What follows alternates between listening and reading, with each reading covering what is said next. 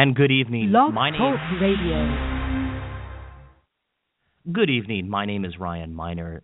This is a Minor Detail. Thank you so much for joining me on this incredibly cold winter January evening. So we're ironing out the kinks of this radio show. We have not had a consistent schedule or a consistent theme, and I want to tell you my idea for this radio show is to focus on Washington County news, but also include statewide news, Hagerstown news, and anything that I feel and deem appropriate and interesting. Content is king, and that is the way that we're going to do this show. Last week we had a bit of a disconnect because I was at Larry Hogan's inaugural, and I was trying to go live, but it just did not work out because there was too much noise. And as soon as I went live, Larry Hogan came out, and he came out and he said he made a speech at the inauguration, and unfortunately, I just couldn't go live. But nonetheless, I am here tonight, and tonight was an interesting show because I did a little bit of pre-recording earlier this evening, and the theme of this show is Hagerstown's most interesting man, Chris Abbott, owner of MTEK on the Dual Highway. And Chris has developed a mysterious, almost mystical complex in Hagerstown. And Chris has been around for a while, but everybody knows him through a Facebook persona. We've developed a show tonight around Chris's life, around his social media activity, around his viral sensations, his satire, his humor, and we talk about, in depth, Chris's perceptions on the city of Hagerstown and where he wants to take his business, and really we dive into who Chris Abbott really is. On Facebook, he's MTEK. He's Chris Abbott, and you see these hilarious, sensational postings that he has, and he's sometimes a subject of controversy.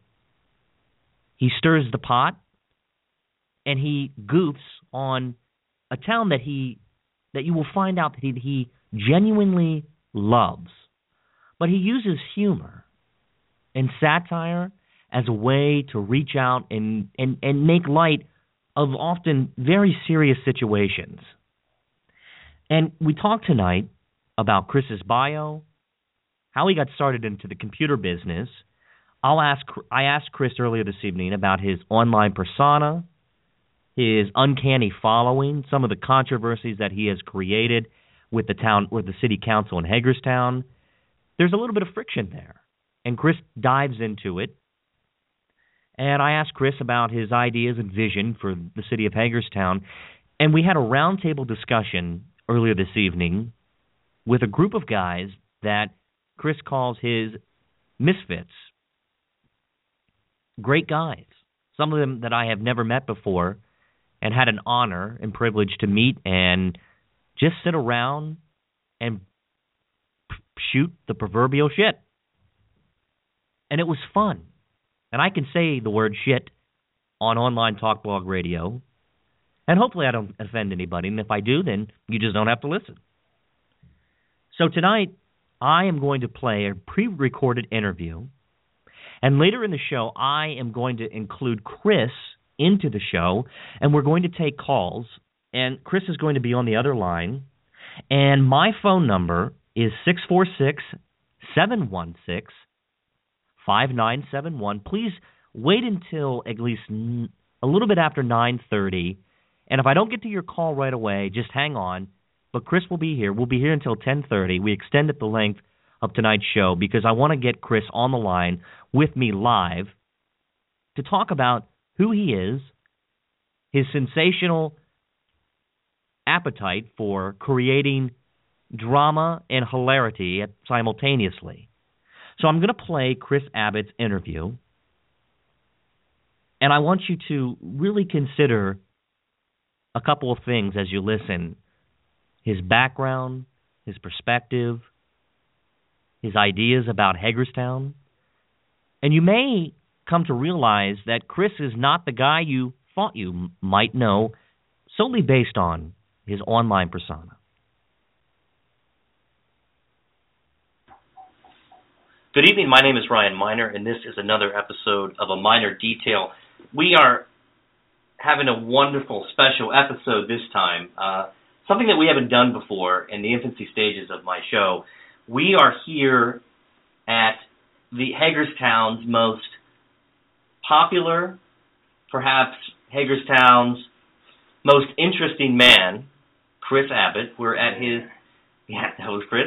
We were inside of his office, studio, his labyrinth, and we were surrounded by friends, close associates, happy wanderers inside of the studio. We are in the back office right now, and this is an exciting interview because Chris has been a good friend for a good while. He was a big supporter of my campaign back in 2014, and Chris has this online persona that has always fascinated me immensely. And to have an interview with him is something of this is going to be a creative process tonight. And I really think you're going to enjoy this because Chris Abbott is someone whose name you see online, on Facebook, in Hagerstown. It's a reoccurring name, and it's almost an entity. Chris is a brand, and he understands what it takes to build that brand, build that opportunity for himself, and to virally market. And along the way, Chris has run into some controversies, and he has also done some great things for our community. And so we're just going to dissect Chris and what his feelings about Hagerstown are, culture, and we're just going to talk and have a great roundtable conversation tonight. So I want to introduce Chris. Chris, thanks and welcome to the show. Thanks for joining us. What's up, Ryan? What's up? Yeah, thanks so much. This is going to be an opportunity tonight to talk about you. And you operate... Yeah, buckle down these nerves first. Buckle down these nerves. Tell me, how did you start this operation? And what is so the correct name is MTEK. Yes, sir. And where are you located on the dual highway? We're right across the street from the old Richardson's restaurant, right next door to Dr. Ten. Okay, so give us some information into your life, your background, how this all started, what your thoughts were when you were creating this business, and what it has developed into. Started way back. We didn't grow up with a whole lot of money, so kind of got pushed into the work environment, working for $10 an hour, 70 hours a week, and got hit with the economy tanking. Our bosses kind of like froze all of our raises, held that pink slip above our head, and it was just too much stress all the time, too much work. Where'd you work at, Chris? Well, during separation agreements from those contracts, I can't mention. Okay. That facility, but. But did you grow up in Hagerstown? Grew up in Hagerstown, yeah. Moved okay. up here born in Baltimore, and then moved around for a little bit, and then came up here. Dad settled in, works for the hospital, and then I kind of just stayed. So, but as far as the shop itself, I got pinned between a rock and a hard place by being broke. So I just got tired of being broke, tired of the old guy telling me that I couldn't have a 5-cent raise for my kid to get a red wagon for Christmas. So out of desperation, I guess, what I did was jump face first into the tech sector, which I already worked in the past, and tried to create my own entity. And that was kind of like one of those things, if I wasn't a success with it, I was falling flat on my face because I started up with no money. So what was your business plan? You jumped into this. How old were you when you decided to go into business for yourself? I was, 27, I think. And how old are you now? Oh, 28. 34. You're 34. Okay. Yeah. Not many people go into business for themselves at 28. You're one of the few. You're one of the select few. My stepfather began a business when he was, 22 or 23. People don't know what they're missing. No, they don't, because my understanding is that you have a freedom, a flexibility to run your operation the way that you want to run it, and you get to create, essentially, your own rules. Well, product, when somebody comes to me and entrusts me with their dollar with an expectation of perfection, that's what I get.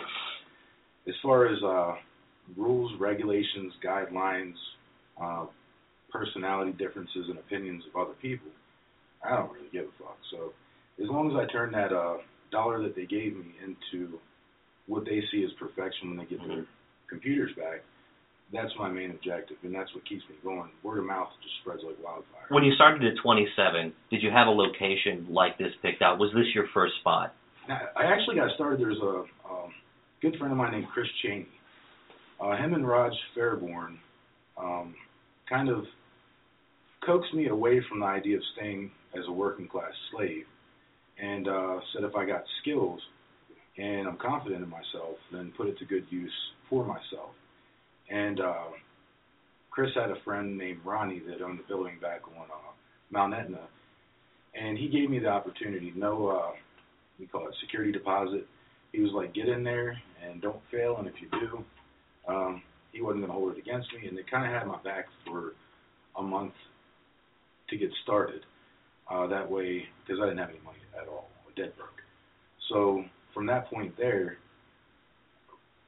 Roger kind of guided me, and Chris Cheney, his ingenuity is one of those things where I just took it as a role model, because he's grown up around people in business.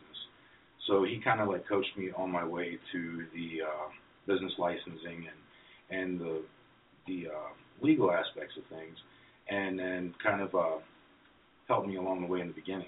And ever since then, it's just been one of those things where I figure if I don't stay up front and center, I'm going to fall behind. So that's why I'm always up in your face, being loud. When you first began your business, did you have a business plan, a business model in place, a direction, where you wanted to take it from the starting point into years ahead? Well, my business plan was actually my son. He was just a baby when I started this, and I looked at it as I got 18 years to be able to pass something to him. While everybody else is looking like they can't find jobs, nobody wants to pay anything, people can't afford their own housing, people are losing their houses, I just wanted to be able to create something stable for them and only have myself to worry about to maintain it. So from day one, my business plan was to create something to hand to him, and that's where so far so good. When you first started the business, I can remember you had viral marketing, signs everywhere. Signs. All the signs. And I think that is where, in my mind, people started to know and figure out who you were. You saw these MTEK signs all over the place, all over Hagerstown. So much trouble for that. Oh my God. I'm sure the State Highway Administration was pissed. State Highway left me alone. Didn't even complain. Really? About it. Okay. The complaint came from City Council of Hagerstown, with the individuals telling me that I take them down and collect them, which, for the record, those weren't my signs. Somebody else put them up, and I didn't have anything to do with that. But from the City Council's perspective, was one of those people, I forgot which the guy's name was, but they told me that if I didn't have those removed, that they were going to charge me $100 per sign in each location. We'll get into some of I'll leave that the issues of politics, but I'm interested to learn more about you. You have a son, and how old is he? Son's 10 years old now. Okay, and you have developed this knack for technology. What got you interested in the computer business? Obviously, it's a commodity. It's an enterprise that not many people understand, because not many of us, I know myself, if you asked me to fix my MacBook, the device that we're recording on, I would have no idea how to do it. And there's a market for what you do, and it seems like in this community in the tri-state area, and especially Hagerstown. It seems like that you have monopolized on that market. What say you? Well, as far as the tech sector, the market, the marketing objectives that I came up with to be able to get this business created and sustained, those are by, just getting creative with ideas of without money, how can I make everybody else understand that I'm weird? As far as the tech and the education, long time ago when the aliens got me, they took me away, and I came back and started working on computers.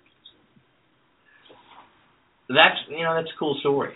It really is. So, true. And I'm looking around and I see all of this. I see technology. I see sound equipment. I see lots of computers. This is your own self-created labyrinth back here. And I notice this is, I think, my understanding is you feel most at home here.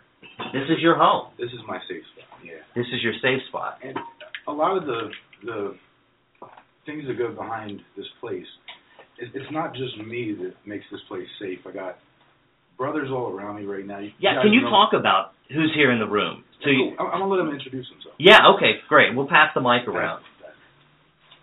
Part of Chris's band of merry internet trolls, Dwight Lewis, lifelong Hagerstown resident, spent a few years at Frostburg State. I own my own internet atheist t-shirt company, do a lot of activist work on the internet and here at home. That's me in a nutshell. I'm Brian Parker, and I basically just know Chris from trolling and things like that on the internet. Well, hold on. We use the word trolling, and I think many of us know what trolling means, but to some people who are listening, what is trolling? Looking for, really a lot of it has to do with I try to help Chris get his name out, and I'll just say stupid things that'll get people's attention. The art really. of electronically getting underneath of somebody's skin is how I would define it. Anything that's really annoying. If you've ever seen an episode of The Newsroom, there's a guy that works. The Newsroom is an HBO show, one of my favorite shows, and he has to go in and troll. And he did a story on trolling, and he has to go in and talk negatively about one of his colleagues who happens to be a news anchor. And I think trolling is a good thing and a bad thing, but it's interesting because the whole idea of trolling is to get people's attention. That's the point. And whether that be negative trolling, whether that be positive trolling, but as long as you have someone's attention, you can draw them in and they will listen. And especially in a small community like Hagerstown, everybody pays attention because you know why? This community especially loves to thrive on drama. So we're going to continue of our group inside of Chris's back room here at MTEK Studios on the Dual Highway in Hagerstown. This is an interview with Chris Abbott. DJ Nori 718, longtime friend of Chris Abbott, better known as DJ MTEK. DJ, one of his misfits, brother from another mother, another color. So supporter, big supporter of MTEK. My name is Troy, aka DJ Vantage. I'm working with Chris here at MTEK Studios, and I'm the audio engineer, producer in the house here. Yeah, we have such a great group of people in here. We're missing one misfit of the group. We're missing Blue, who is a genius in the respect of video.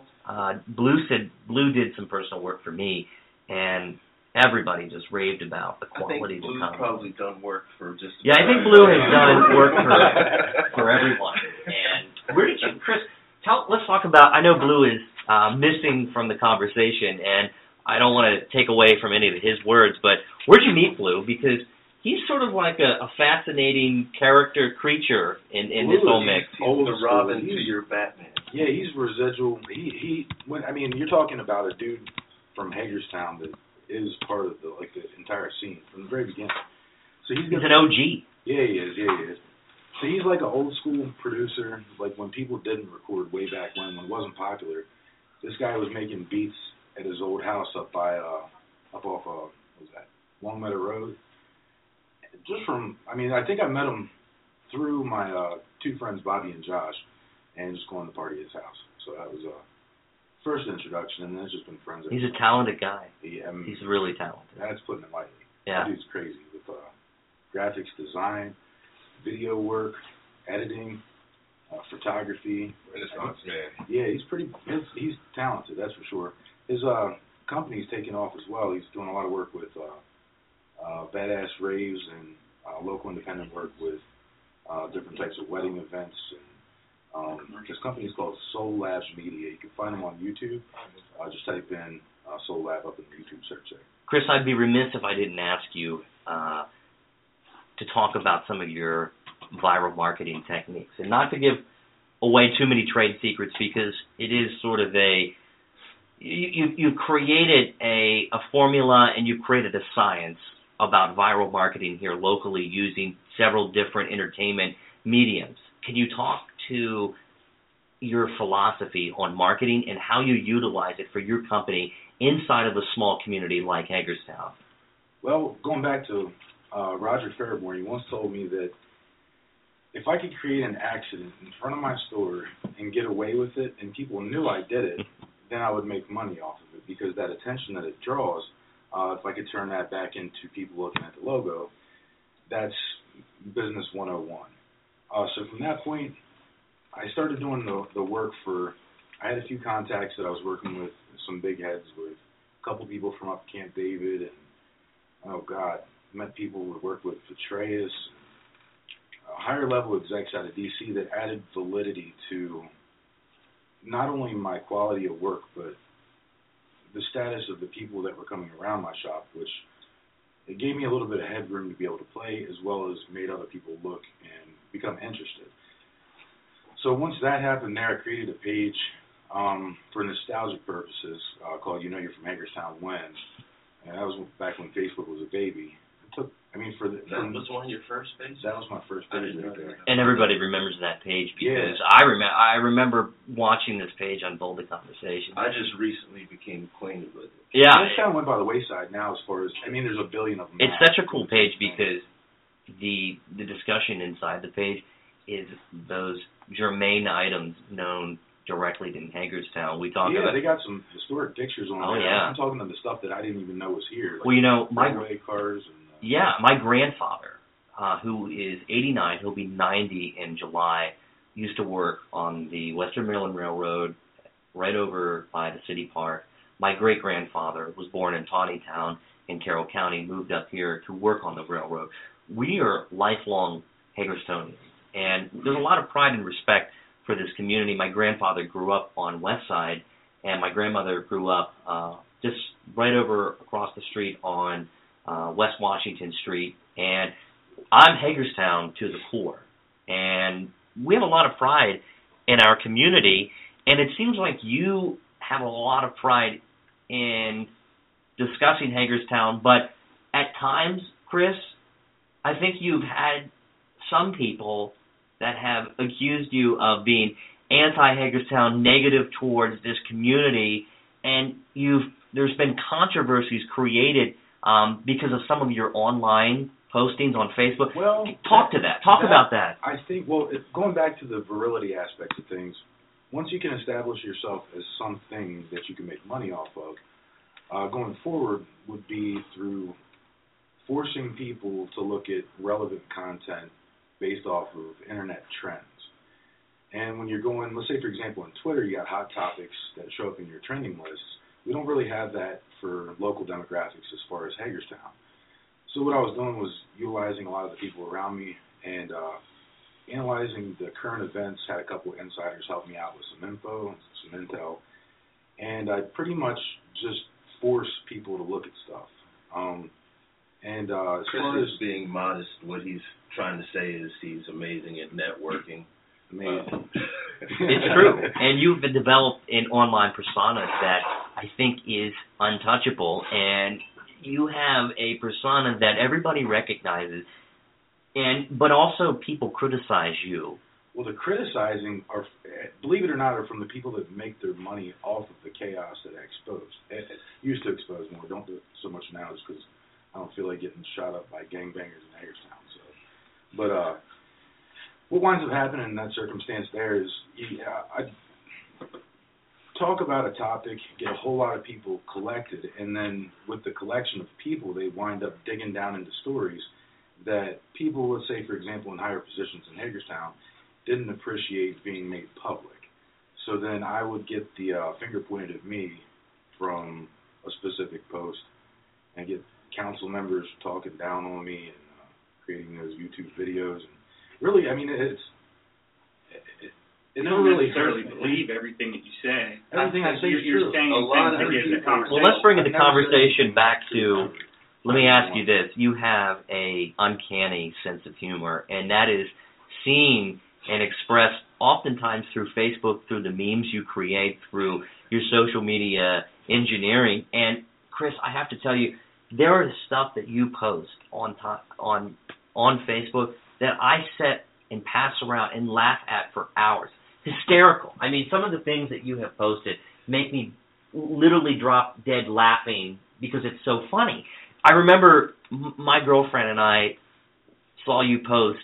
It was back, I don't know, a couple of months ago, maybe early spring. You posted an attack hawk.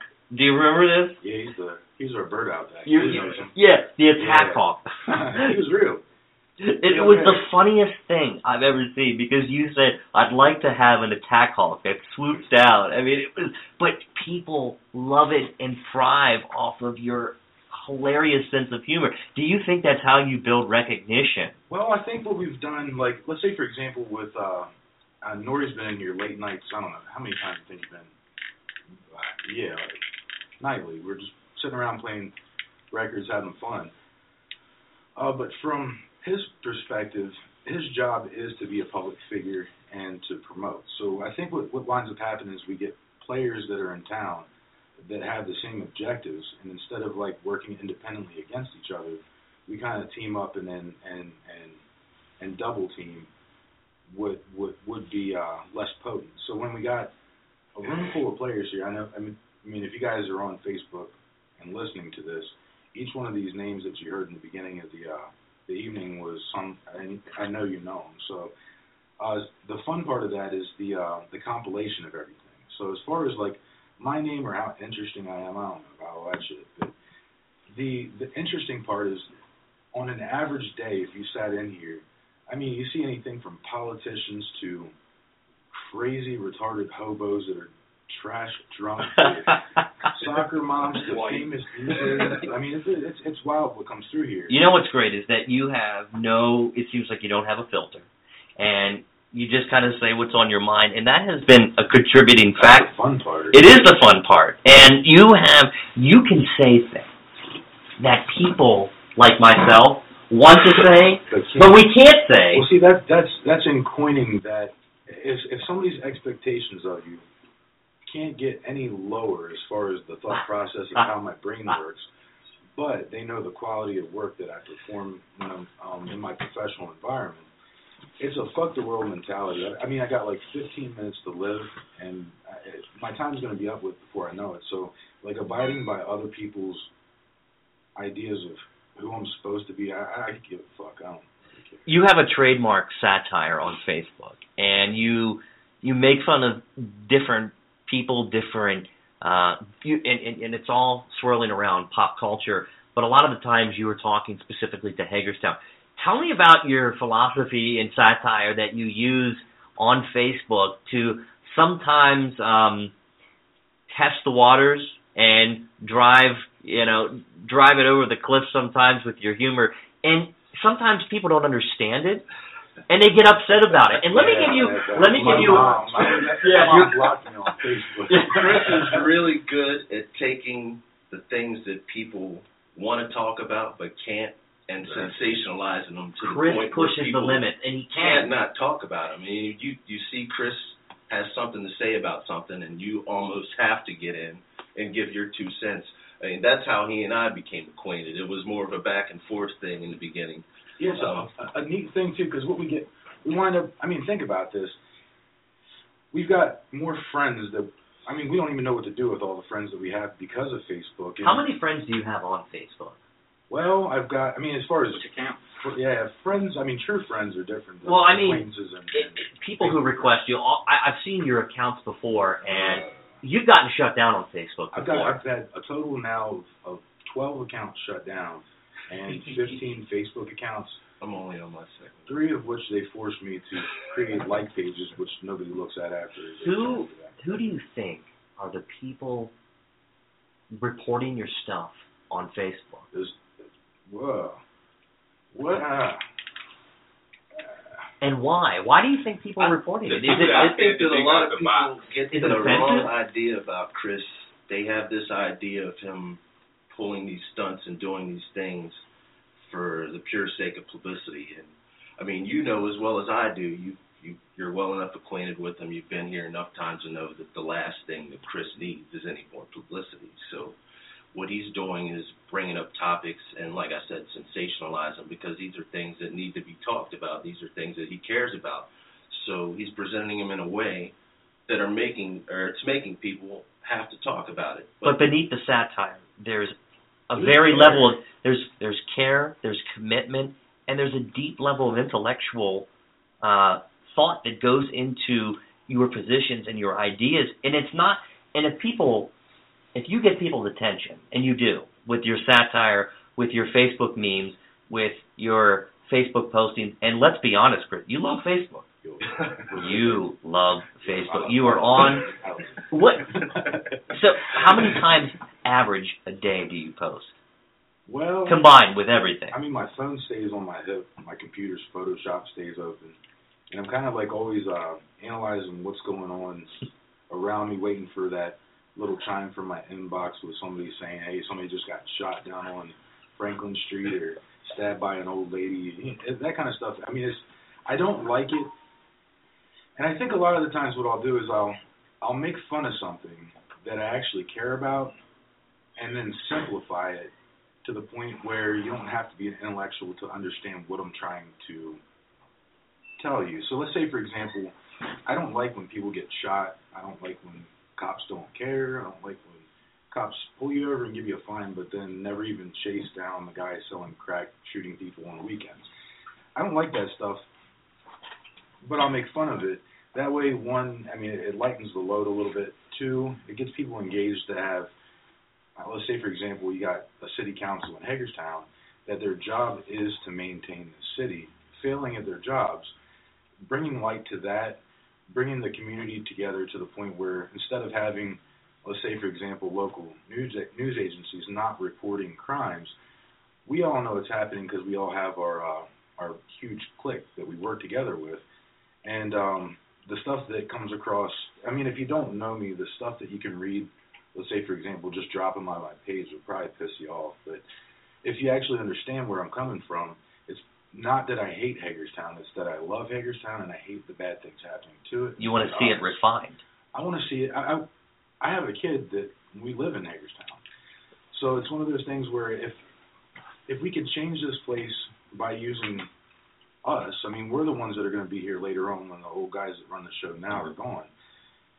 If we actually put effort into it, I mean, we could change this place. It's not that hard. I mean, some of the things that are plaguing our city as far as the no jobs and poverty-stricken housing everywhere, as far as state assistance, federal assistance, the prison systems, the people that just don't care. I mean, those problems, I mean, are a direct result and a byproduct of bigger issues. Right. So if politically I want to ask you about a particular controversy that was created back in the spring of 2014. I think all of us remember the Clear Spring flood. And oh, God. I almost got killed over that. Yeah, you did. And let me kind of lay it out. What had happened, we had huge down...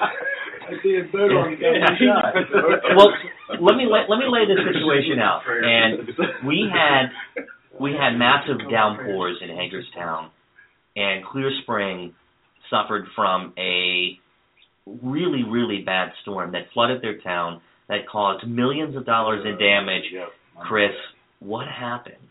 And Well, tell that's the story. Same exact thing I was just saying about making light and lightening the load of a really shitty situation. So you had a city full of basic working class people that worked their ass off for next to nothing. With what was it, a storm that did that? Yeah, it was a massive downpour, a storm that flooded the town, and people were displaced. And real families, real people, real EMS workers, the police all working together, making it work well. And let's just say that the recovery, the outpour from the community has been overwhelming and positive, and we band together as Hagerstonians, as people who live in Washington County.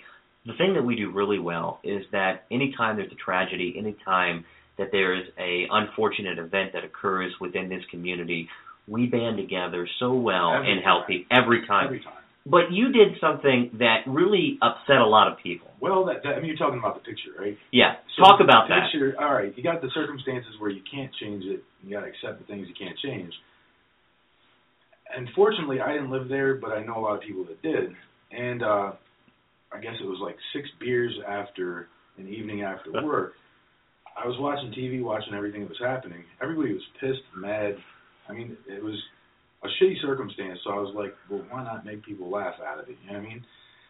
So out of bad judgment and the alcohol, I guess, is the contributing factor, I just took the jet ski and a boat flying through downtown Clear Spring, which after the fact, I mean, once I put it up on that Hagerstown yard sale, I created that page a while back too, and that's just nothing but drama. It's like 30,000 people. People went apoplectic. And there was people literally like, I'm going to come to your house. Can you talk about the backlash? I've seen it online, and people, even some of your most loyal supporters said, Chris, this was a misplaced photograph. That's happened more than once. That's one of those things where you take the good with the bad. Right. But, I mean, when you're talking about, like, the intent behind it wasn't to be malicious and...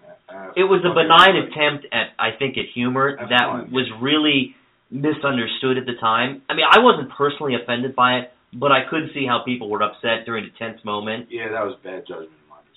You got people to donate money because it got the... Yeah, there's a lot... It got it in everybody's attention. What I saw online... concentrated a lot of traffic onto the objectives of the people collecting money. Well, here's what upset me in this whole situation. You were one guy with an opinion, and you could make a case to say that you made a faux pas, that it was a mistake, and it was bad timing, okay?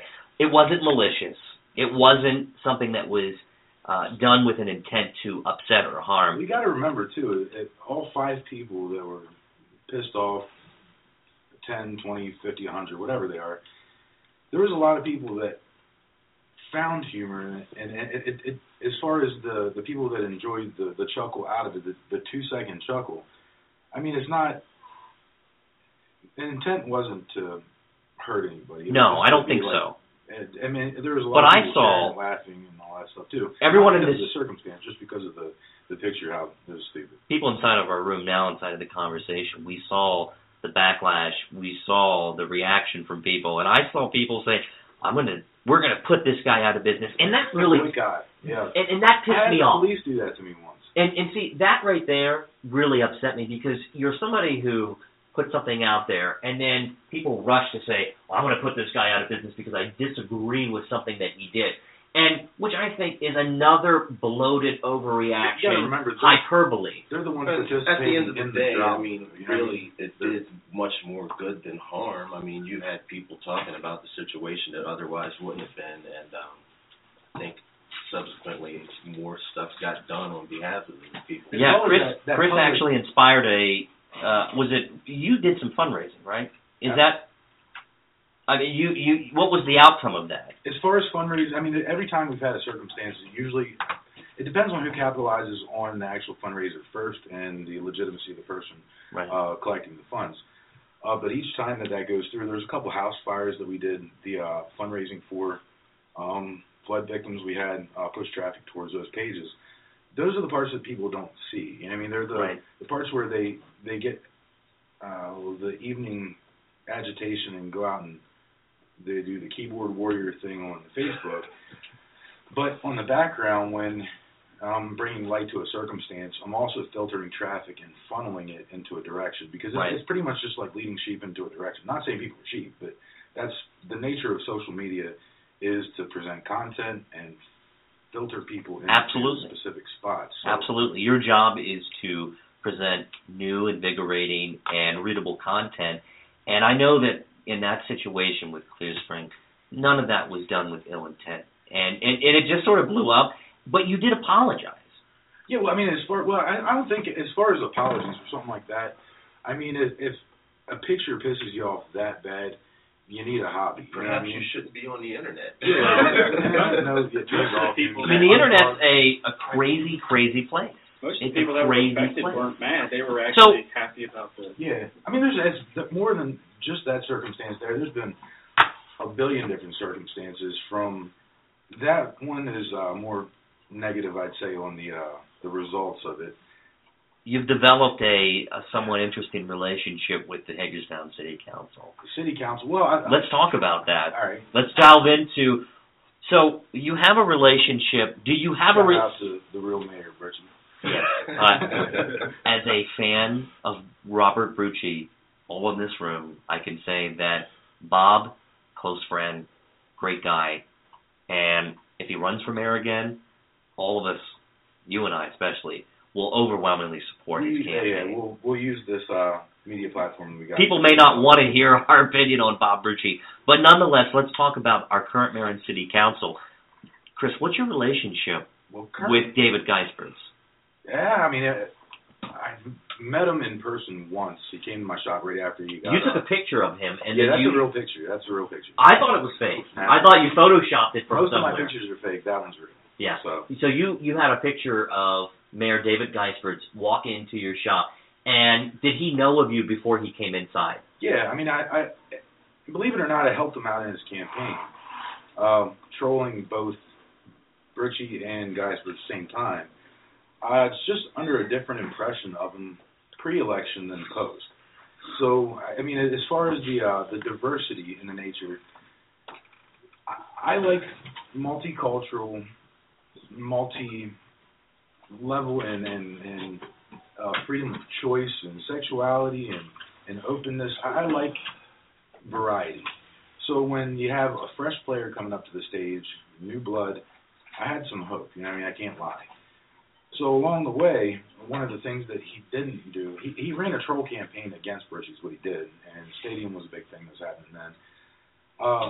The things that he didn't really do was itemize exactly what he was going to do once he got into office. I think it was his election was largely a result of the anti-stadium sentiment. The stadium thing was, and we won't get into the stadium tonight. Yeah, well, there was an entire anti-establishment thing going on nationwide. Yeah, the whole anonymous thing was happening right then too, right? But my opinion is that once he did get into office, I feel like it was a bright awakening for someone who had no political experience. Obviously, I think they got a yes man is what they got. They do, and it's somebody who hasn't taken seriously the position of being mayor of Hagerstown. That is my opinion. The mayor and I have had some personal disagreements. He won't even look me in the face. When we're out in public, he literally turned... Remember that post? Oh, he called me a hack and a weasel. And I think that... Ken Buckler, who's a good friend of mine, and we... and Ken was very diplomatic about how he handled it, but... I wouldn't have done that. Well, the mayor has his own opinions. He's a very politically active, ideological type of person. He's heavily involved in Democratic politics. And let's face it, Washington County is an overwhelmingly Republican district. Yeah. And from his perspective, too, I mean, so it doesn't sound like I'm, bashing him. Personally, from a non-political perspective, I know people that know him say he's the coolest dude on the face of the earth. I haven't seen that. I went to school with Dave, and I didn't form an opinion of him one way or the other. He was just kind of a... He went to North High, is that correct? Exactly. Okay, and he's not a bad guy at all. And I don't even know if I am qualified to say that because I don't know him personally. Yeah, me neither. I really don't. But what I do know, when you're the mayor of Hagerstown, you have a responsibility. It's a huge weight to have. I mean, if you look at it, Brucci had, 18 years behind his belt with this? Yeah. Bob Brucci was a very well-connected. longtime mayor of this city. And he knew the logistics, the people. Bob knows the insides and outs of local government. Yeah, I mean that's and still does, and he's still embedded with the people that are running the show. He is. And what David walked into, Mayor Geisbert's, I think he is a little bit in over his head. I'd say. Well, I mean, it's one of those things where I guess the excuses from their perspective is there's only so much you can do as a politician. Right, and he's going to say that you and I are making a podcast and we're hating on him. That's his famous tagline, stop hating. Well, Mayor... Defriend. Yeah, defriend. Mr. Mayor, and I made a joke about the mayor of Hagerstown on Election Day, and the mayor, it's widely known that the mayor does not like me personally. He does not like me. He actively rooted against me. In fact, I'm going to tell you a story. The mayor saw a sign in one of my... I won't mention who this person is, but a person who is a business owner in downtown Hagerstown had one of my campaign signs in the front office window. The mayor approached this person and said, you might want to think twice about that. To me, as the mayor of Hagerstown, that's beneath your position. And he uses his social media account to attack private citizens. The position of a mayor in Hagerstown is to represent the people. It's not to he really has a personal objective. Well, that's the point. And the mayor really has less power than what does the city council. Weak mayor. He's the figurehead for the city of Hagerstown.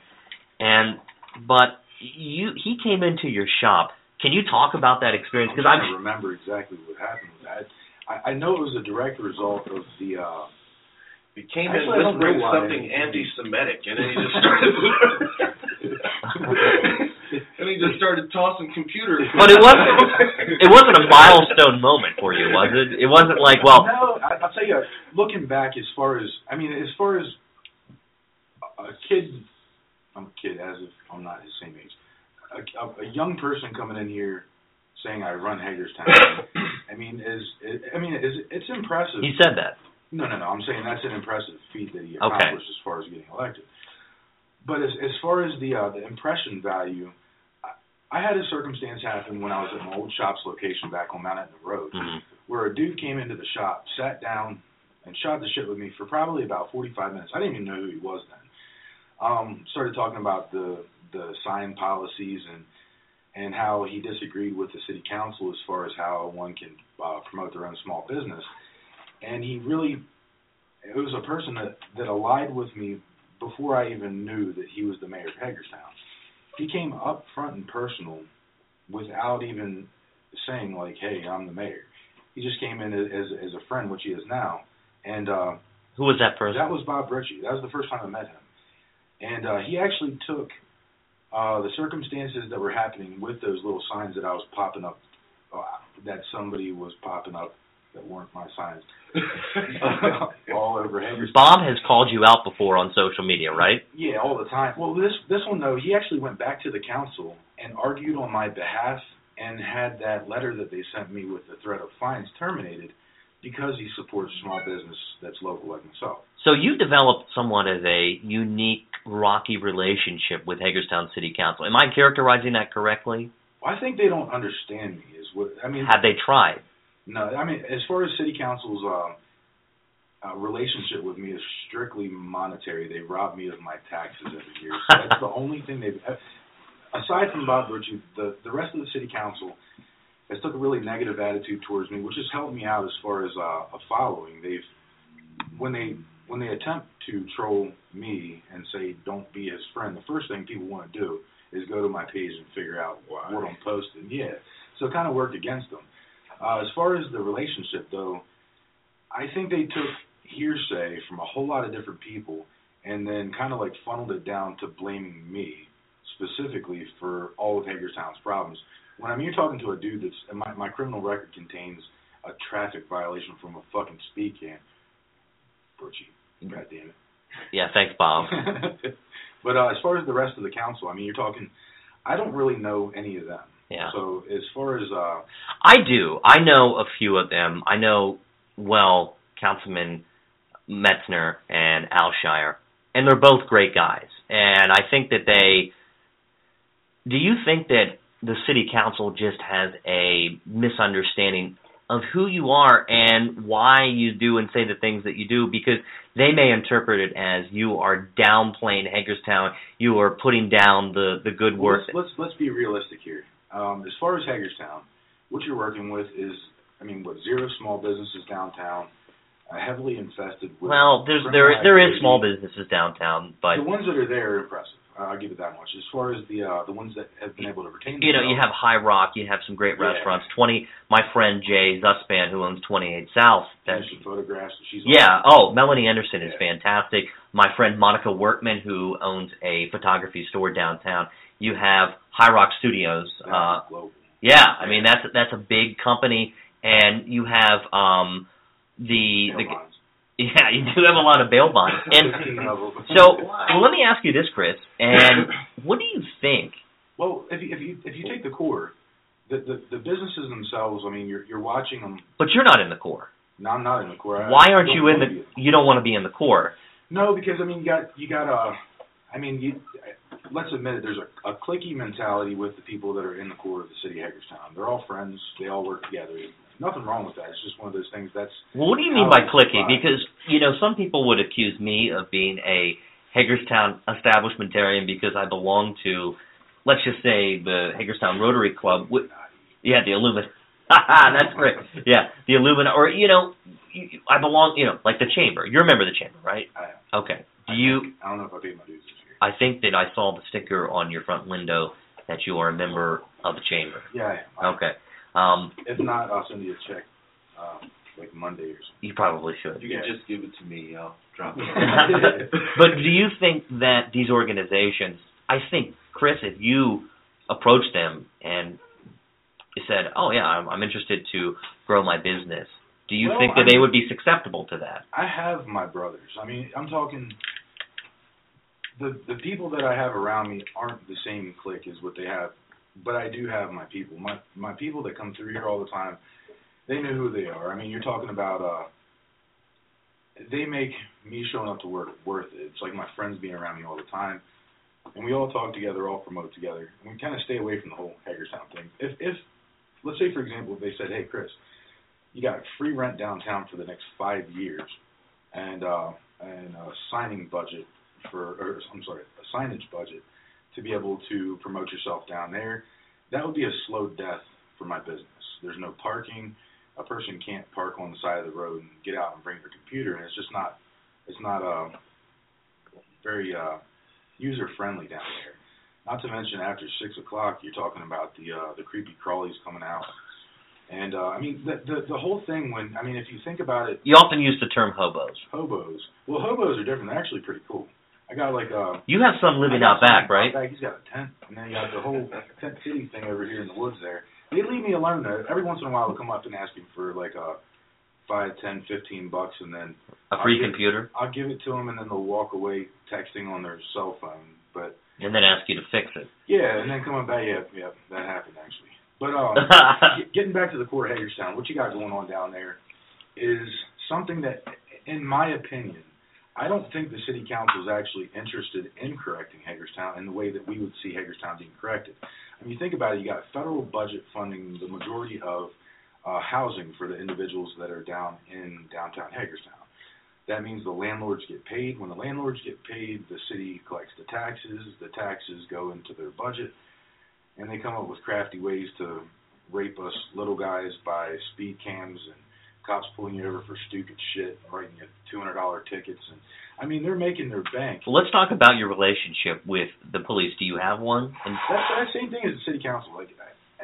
I don't know him. Well, I do know there's one guy, Lieutenant Wright. He came in here to get his computer fixed one time. That dude was cool. He was straight up, legit, non-corrupt. Just one of us. A regular old dude. As far as the rest of them, I had kind of a bad circumstance happen one time, which gave me my bitter taste in my mouth. We were up at a unnamed restaurant here in Hagerstown. Walked outside. We were actually taking my cousin out for one last drink the night before he went back to Iraq.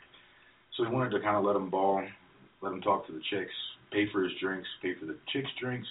have a nice night, and then in the morning he was going to pack up, get back on the plane, and God knows what happens once he goes over there. And Aaron, thank you for your service. As far as that night, though, the reason why, like, nobody ever asked why I have a bad, bitter taste in my mouth about cops. It's not the job. Well, I guess it is when they're trying to take money. If they're enforcing policy for money and not protecting by fighting against crimes with victims, then it irritates me because that becomes their job becomes political. But as far as my bitter taste in my mouth, what happened?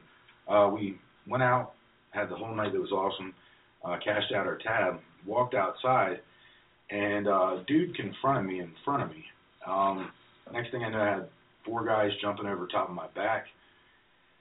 And these were police, is that correct? Well, these guys were just guys from the bar. There's a group of like 17 of them, and they pretty much banked me. They had people that were coming out of the restaurant that worked there to try to help. One got knocked out, the other one got thrown into a curb, had to go to the hospital, and my wife got kicked on the ground, and I'm watching a grown dude kicking her in her side to the point where I'm having to try to get on top of her. Meanwhile, I'm getting choked out by another one that pulls me back.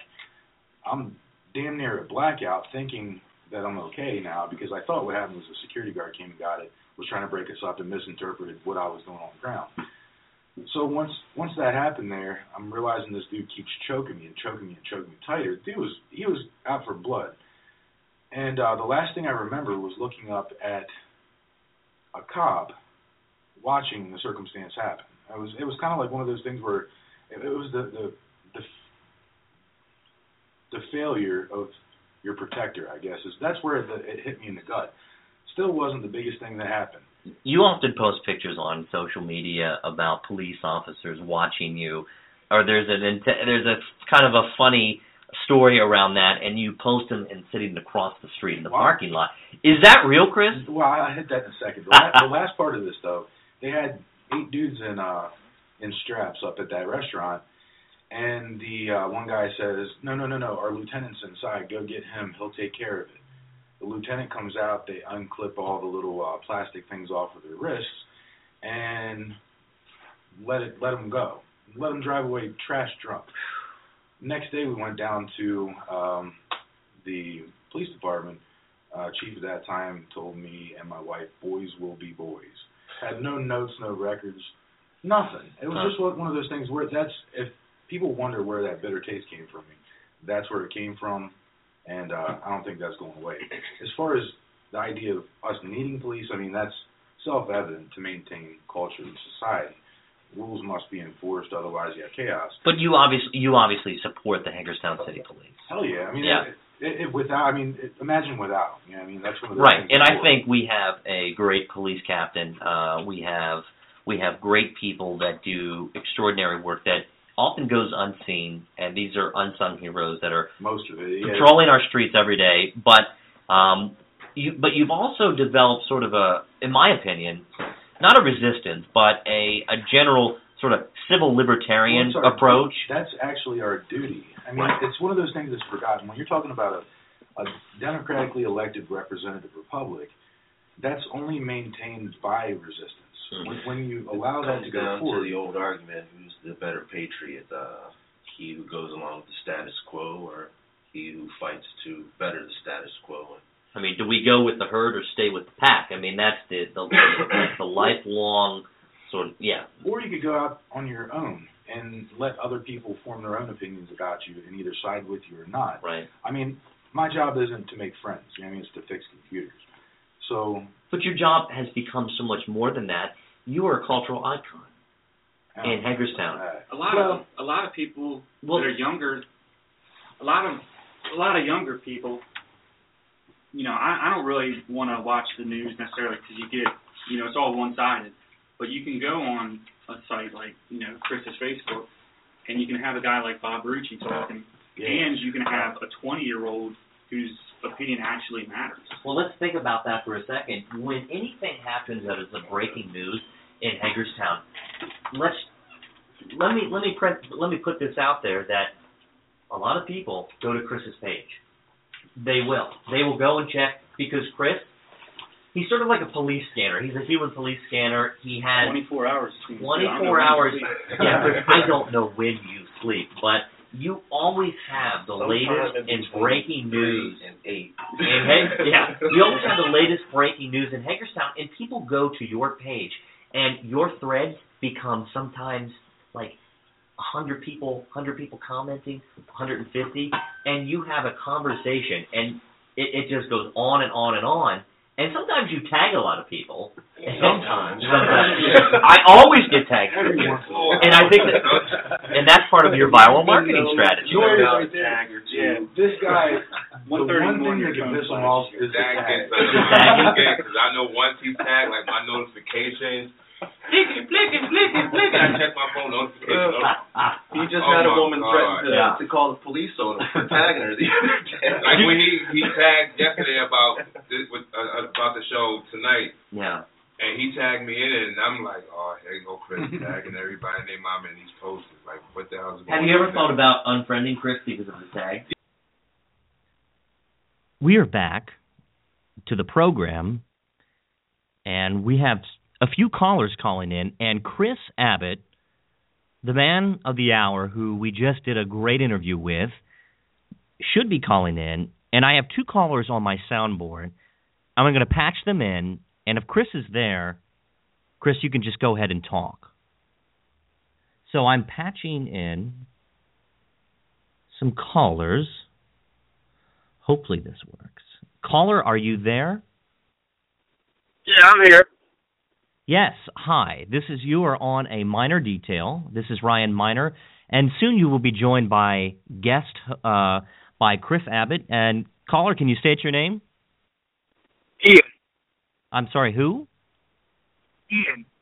Okay, Ian. What's going on, Ian? Oh, nothing much, man. I'm just here riding through down Dual Highway here in the beautiful town of Hagerstown, with my buddy Josh in the car. We're just calling in, trying to figure out why me and him bust our ass 60 hours a week, and we still trying to figure out why we barely get by, and we still have to pay the state of Maryland more taxes than we should. Well, you know what? That's a great question. Chris, are you there? Yeah, I'm right here.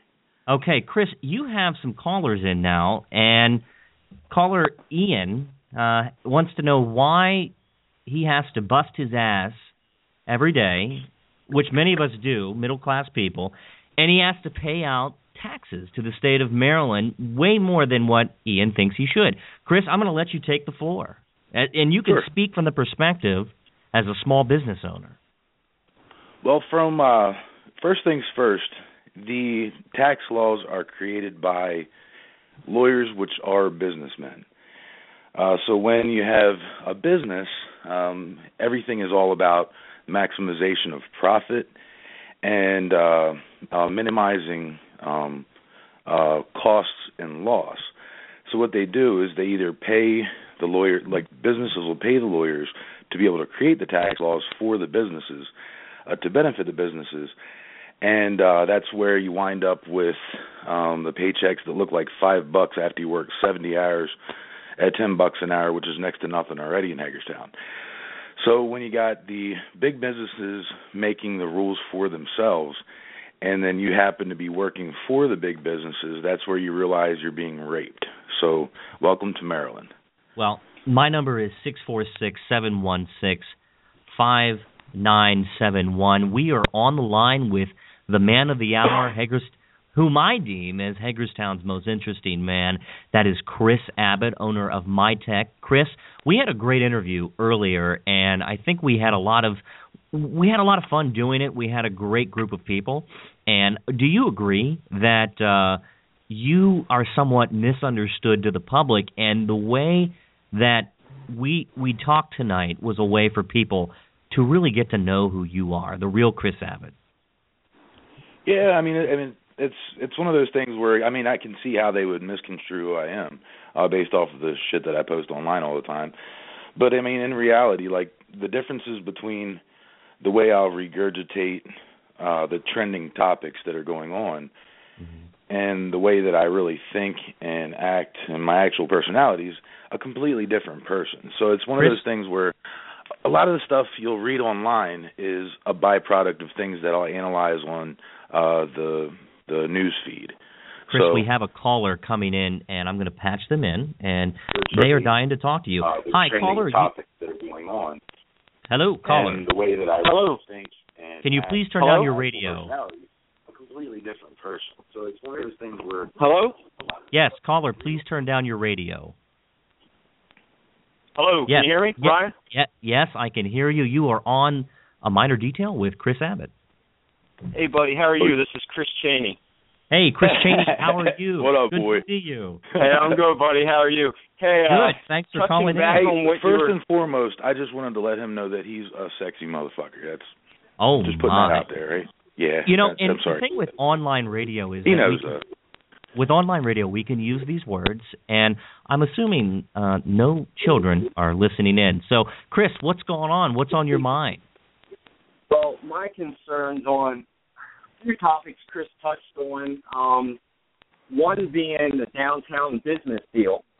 You know, they keep talking about they want to offer these programs to move businesses downtown. We're currently one of those businesses looking for somewhere to go. And what is your business? I'm sorry. Oh, we wrap vehicles, precision signs and wraps, signs, but we mainly wrap vehicles, motorcycles. But we were looking for. If you guys have seen that Scrap Daddy's truck that he wrapped, it's excellent work. Well, I tell you what, my company, Cumberland Valley Heating and Air Conditioning, located on Bower Avenue in Hagerstown, Maryland, we're actually looking for a. I don't know what that sound is. Somebody needs to turn it down. Anyway, we're looking for a wrap, so we'll keep you in mind. There's another caller on the line. Is Ian still there? Yes, I still am. Okay. We have some interesting feedback. Whoever has that sound, you got to turn down your radio. It's not going to. Okay. Hello? Yes. Is this there Ian? Chris. I think you hung up. This is Chris. Yeah, this is Ian. I got you. My question would be as far as the safety downtown. We look at places downtown, and I'd like to get Chris's views on some of the things City Council could do to actually honor what they say they want to do as far as getting businesses down there. But first and foremost, they need to make it safer. 3 of the places we went to look at, 2 times, as soon as my wife got out of the car, she was being harassed by thugs. And, they're trying to run all these programs to get businesses down there, but they're not moving a lot of the trash out of there to make us feel safe enough to move down there.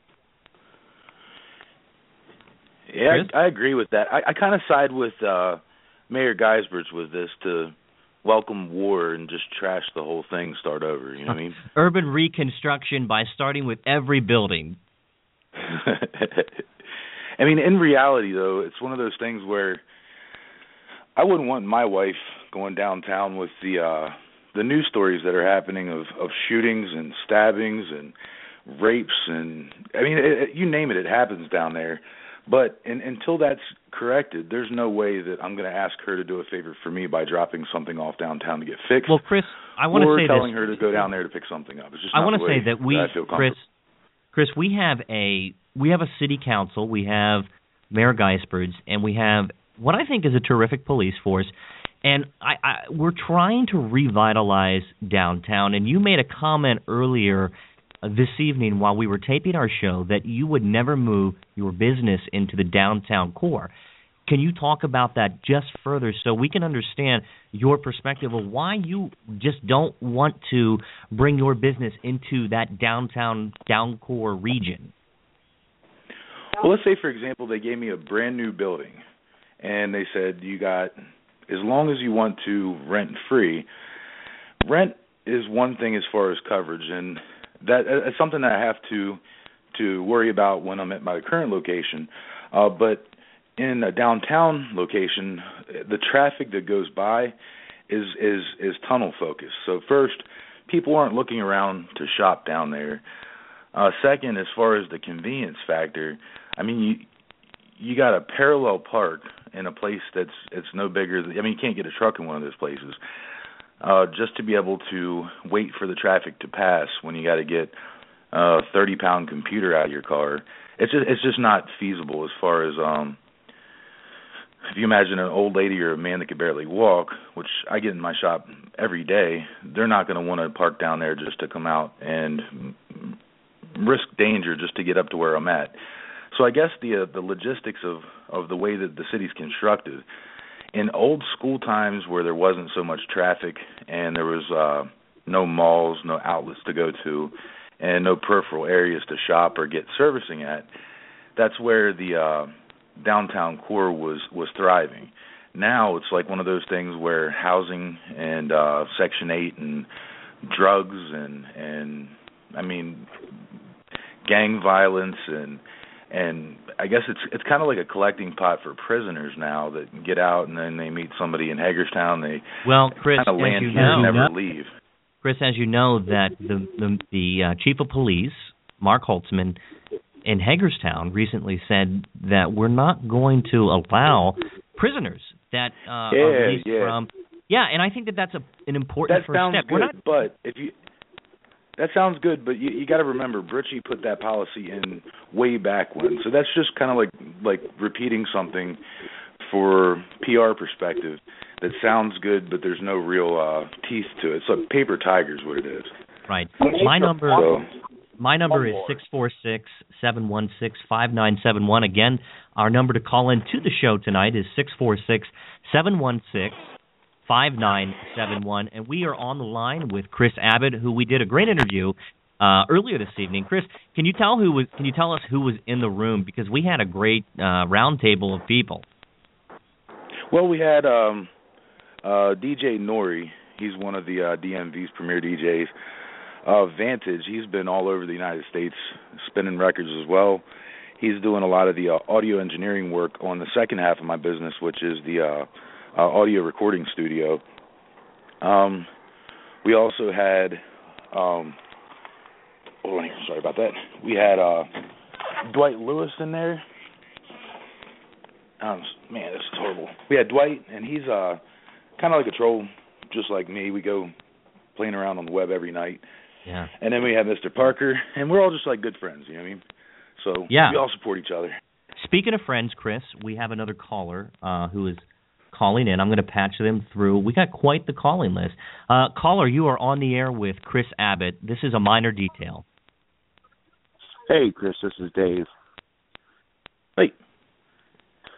So with this is a little off topic from what we've been going on, but with the opening of the new range at Hendershot, how do you feel that Hagerstown will become towards the 2A population that's in it? Well, something that I was actually working with one of the people that worked down at Hendershots was actually utilizing that range that they have opening up to offer local business owners classes for understanding Maryland gun laws as far as the capability of the building owner carrying within his facilities, as well as educating the people that when they run a business, even in Maryland, the capability of carrying deadly force or carrying a deadly weapon to present deadly force when met with deadly force is something that we all have a right to do legally within our businesses. So with their facility down there, the cool thing is we now have a place without driving 45 minutes or having to go on private property or become a member of a club to, one, refine our capabilities with our weapons. We also have a place where we can collect the local small business owners and educate them into the circumstances of saying, hey, that guy that comes into your shop, when he presents a weapon against you, return with deadly force. I mean, there's no reason to sacrifice anything we have. In turn, what that'll do is that will secure our city. And if we have criminals out here that are looking to steal from us, then if we fight back and we're trained in fighting back, those are those things that will definitely deter crime. And with their venture to build that facility down there, I think that's a great service to our community. Chris, we have if you remember last January, I brought a guy into your shop who was running for governor. Do you remember that? Yeah. That was about a year ago. I got that. Yeah, David Craig, and we talked about the Second Amendment. Now, David did lose in the primary, but thankfully we did elect a Republican governor who I believe will be much more favorable to Western Maryland interests, to the Second Amendment, and one of the main priorities among many people in our state is to repeal SB 281, which was the outlandish, absolutely overreactionary gun bill that was passed by Governor Martin O'Malley and a massive Democratic legislature in the state of Maryland. And you're a gun owner yourself. You have a weapon, and you're somebody who uses it responsibly, obviously. And the Hendershots range, I think, is going to be another great important piece of our community, because people will be able to utilize that range and hopefully be more informed, be better educated on how to use a firearm to fundamentally protect themselves and their family. I can't wait for my range time. I can't wait. Yeah, absolutely.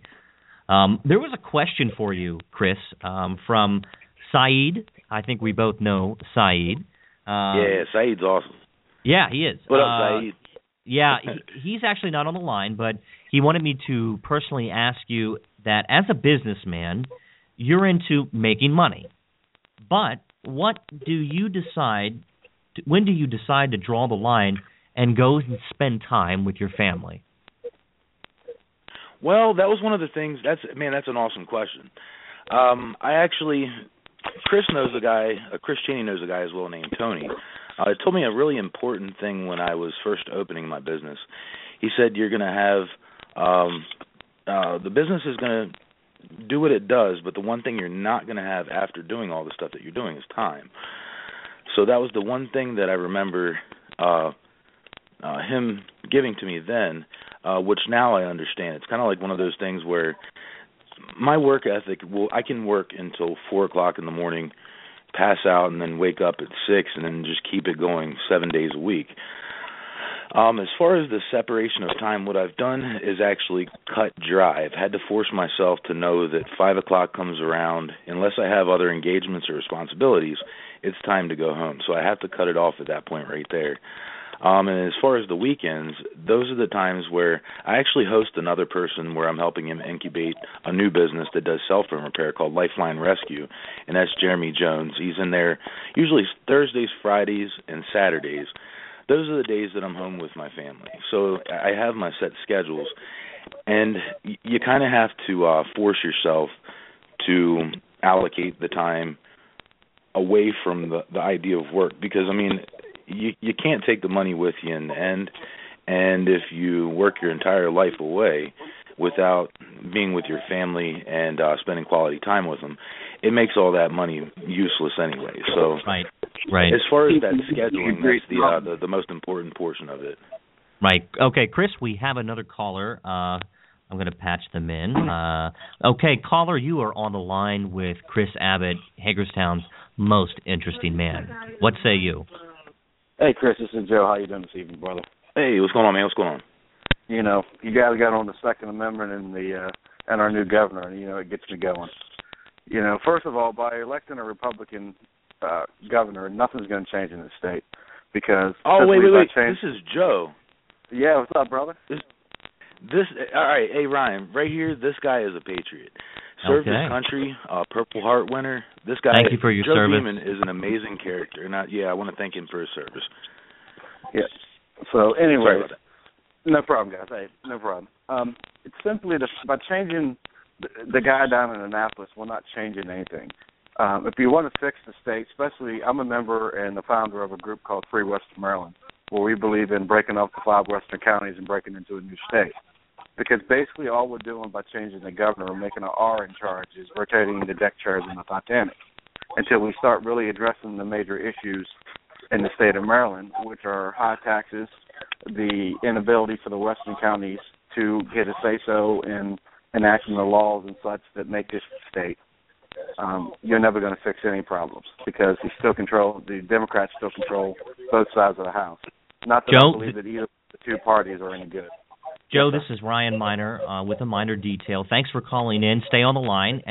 But I want to address a point that you made, and I understand that your frustrations with both political parties, and I think that there is a valid reason to say that, you don't believe things are going to change. But I just want to read off a few bullet points regarding our new budget that our new governor, Governor Larry Hogan, has released. So we have $750 million in spending cuts, and as you are probably aware, Governor O'Malley left our economy in the state of Maryland, our financial system, in complete and utter disaster.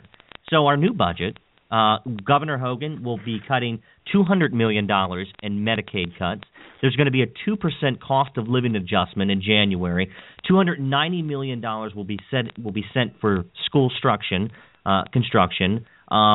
State agencies will receive a 2% cut across the board. Education will be cut in Montgomery County and Prince George's County and Baltimore City. And this governor had to take out the scalpel and, literally cut out chunks of our state budget in order to get this back under control because, as you said earlier, we have a massive spending problem in the state of Maryland.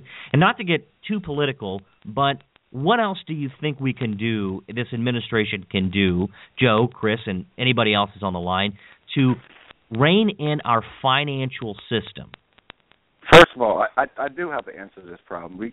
First of all, turning to the state of Maryland, we can simply, the state is basically three different groups of people. The Western Maryland group, we think a certain way. We have the central area, which is your D.C., Baltimore area, which controls the entire state. They believe in a certain way and think a certain way. And then you have the Eastern Shore. The funny point of the whole situation is that we have the Free Western Maryland group that I fund and I go along with that is trying to break off. But the part that we don't talk about is the Eastern Shore also has a group trying to do the exact same thing because they do not feel that they're represented. So you brought up an interesting question about what can we do with the taxes. Well, I'll take it back to one step. You talked about the schools. Well, why do we want Annapolis making decisions what is best for our students and our children in our county? Shouldn't you believe that should be down to the most local level there is? I do. And I ran on the board. When I ran for the Washington County Board of Education, my key component of my campaign was returning local control back into the hands of parents, administrators, and teachers, where we in Washington County, let me give you an example, prime example, and this is something where I do disagree with our new governor. Our new governor, Larry Hogan, and our state comptroller, Peter Francho, is now down in Annapolis, and they are telling people that they support a plan that would move the school calendar, that would change the start school date to after Labor Day. Well, my question to our state leaders is, why do you think that you should be making that decision when we know in Washington County what is best for our school calendar?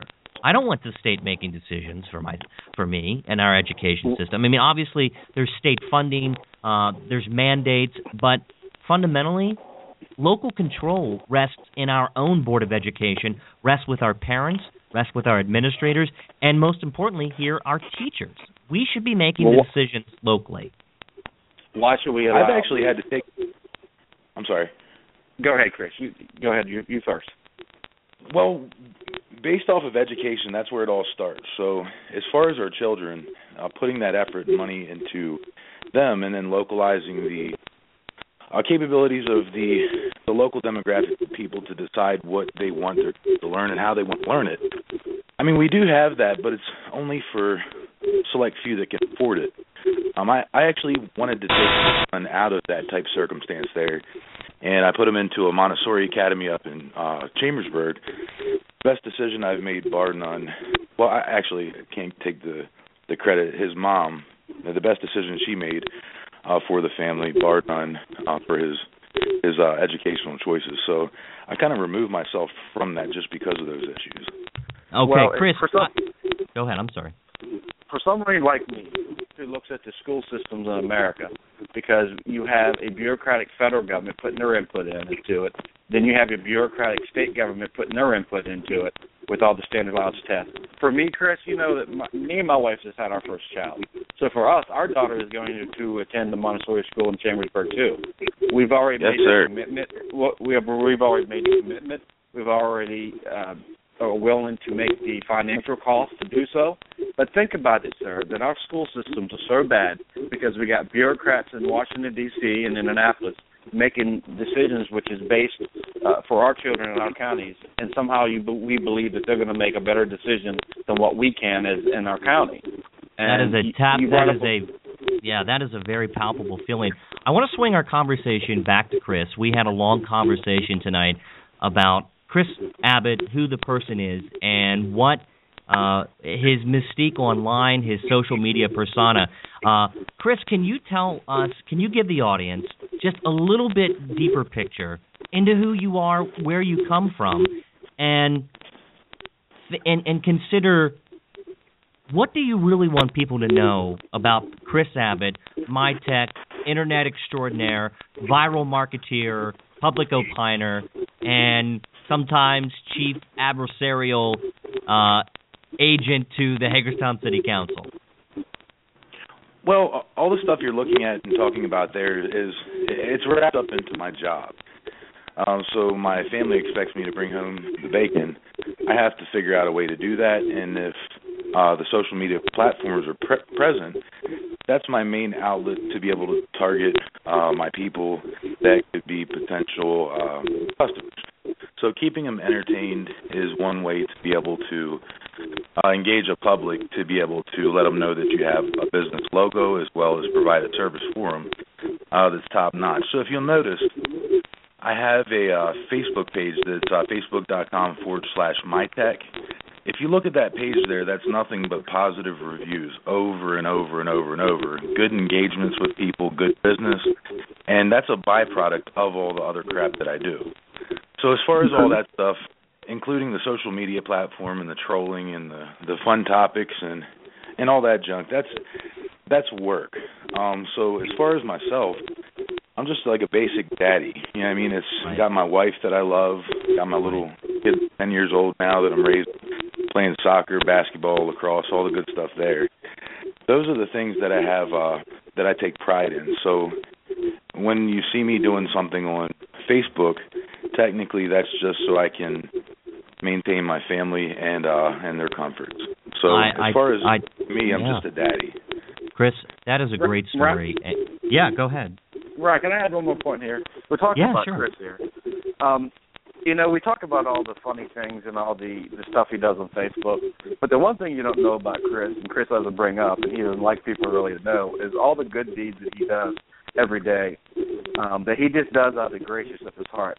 There's an older gentleman who's I want to say probably in his mid-40s, who is mentally retarded. He got beat up and had his bike stolen, and he comes by and says hello to Chris every day. So Chris heard about the story. So the next day, this young man comes walking by. What does Chris have in the store waiting for him? A brand new bicycle for his kid. He's had older people come in the store with the computers busted that they use to communicate with, and they can't afford to fix it. And he fixes it for free on his dime. And he doesn't do that for anybody but for his own self-worth. So that's the stuff that no one gets to know about Chris. Chris is a really, really good dude, and he really does care about what he does. Well, and you know what? I got to know Chris well throughout my campaign. He was one of my biggest supporters. He allowed me to use his prime real estate in front of his office to display one of my signs. And I have major kudos to Chris. I consider him a lifelong friend and somebody who does extraordinarily good for the city of Hagerstown and whose opinions matter, that people listen to him. He has a following. And the purpose of this radio program this evening was to give people a deeper insight into who Chris is, where he's come from, his humble background, and how he puts food on the table, and to break it down, that his family is his biggest priority, his most important precious asset to him. Chris, we have 17 seconds left. final word. 17 seconds left. Last thing I want to leave with is everything that I've learned from my social perspective as well as my care and my responsibility to my family was all from my father. So Hunter Abbott is the best dad on the face of the earth. Just wanted to name drop him there. Thank you. And tell him I love him. All right, Chris. Thank you so much. This is another episode of A Minor Detail. Have a wonderful evening.